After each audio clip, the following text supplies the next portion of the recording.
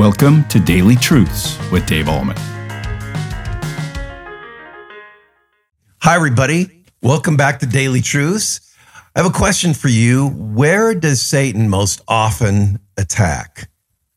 It's a good question, isn't it? And to get the answer, we go back to the book of Matthew. Of course, we're going through Matthew a verse or two at a time. We're in Matthew chapter 4, verses 2 and 3, and I want you to listen to this. And after, this is Jesus, and after fasting 40 days and 40 nights, Jesus was hungry. And the tempter came and said to him, "If you're the Son of God, command these stones to become loaves of bread." So Jesus had been out in the wilderness for 40 days fasting. That means he didn't eat anything. Did he drink something? Probably. He was God and also man. And of course, as a human being, he probably needed water, obviously, right? And so he probably drank stuff, but he didn't eat anything. And then it says after 40 days, the tempter, I love that nickname that Matthew gave Satan, the tempter.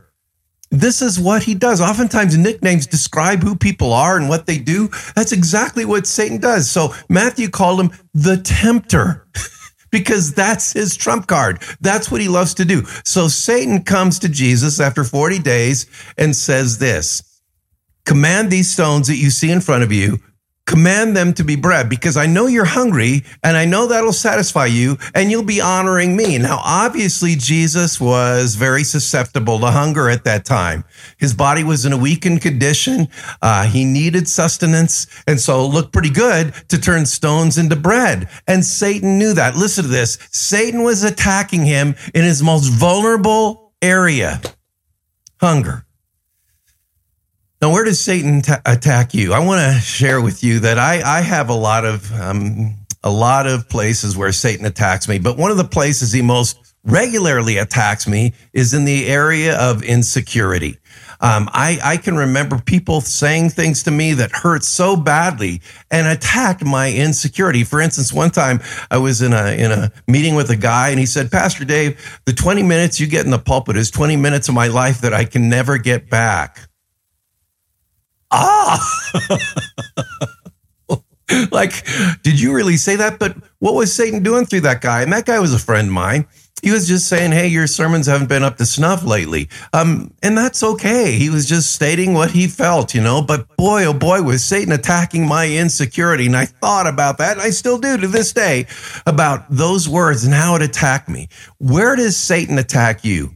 It may be in porn or gossip or food or whatever it is that Satan will attack you with. That's where he's going to go. He's going to go to the most vulnerable areas in your life. So what do?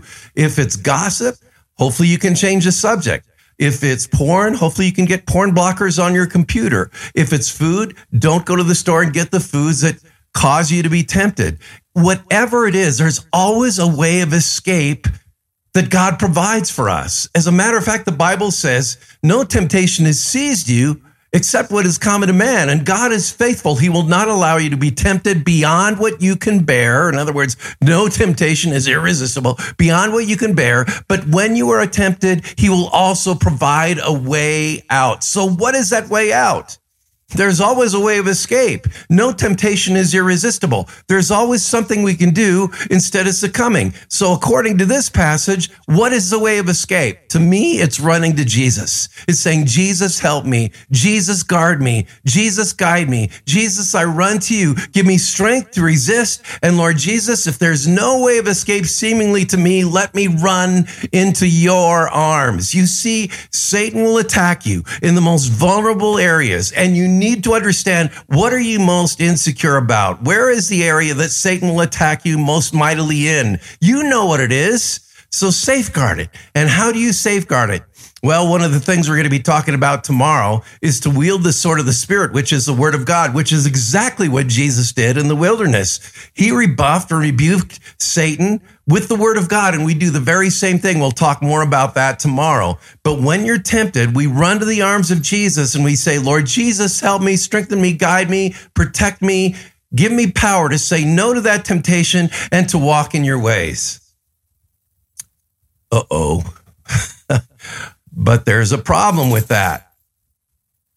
We don't always do that. And sometimes Satan, the tempter, gets the upper hand in our life. He causes us to be tempted, and we fall, and we succumb, and we give in, and we feel, if you're a believer in Christ, horrible.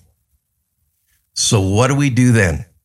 Listen to what the book of Hebrews says. We do not have a high priest, namely Jesus, who is unable to sympathize with our weaknesses. But we have one who is tempted in every way, just as we are, yet was without sin. Therefore, we can approach the throne of grace to find mercy and receive grace to help us in our time of need. Now, what's that saying? It's saying a couple things. First of all, when we succumb and we give in to temptation, Jesus is interceding for us. The book of Romans tells us this. Jesus is interceding for us. He's going to the Father saying, Father, I laid down my life for them in behalf of what they've done. Because of what they've done, I've laid down my life. I've paid for that sin.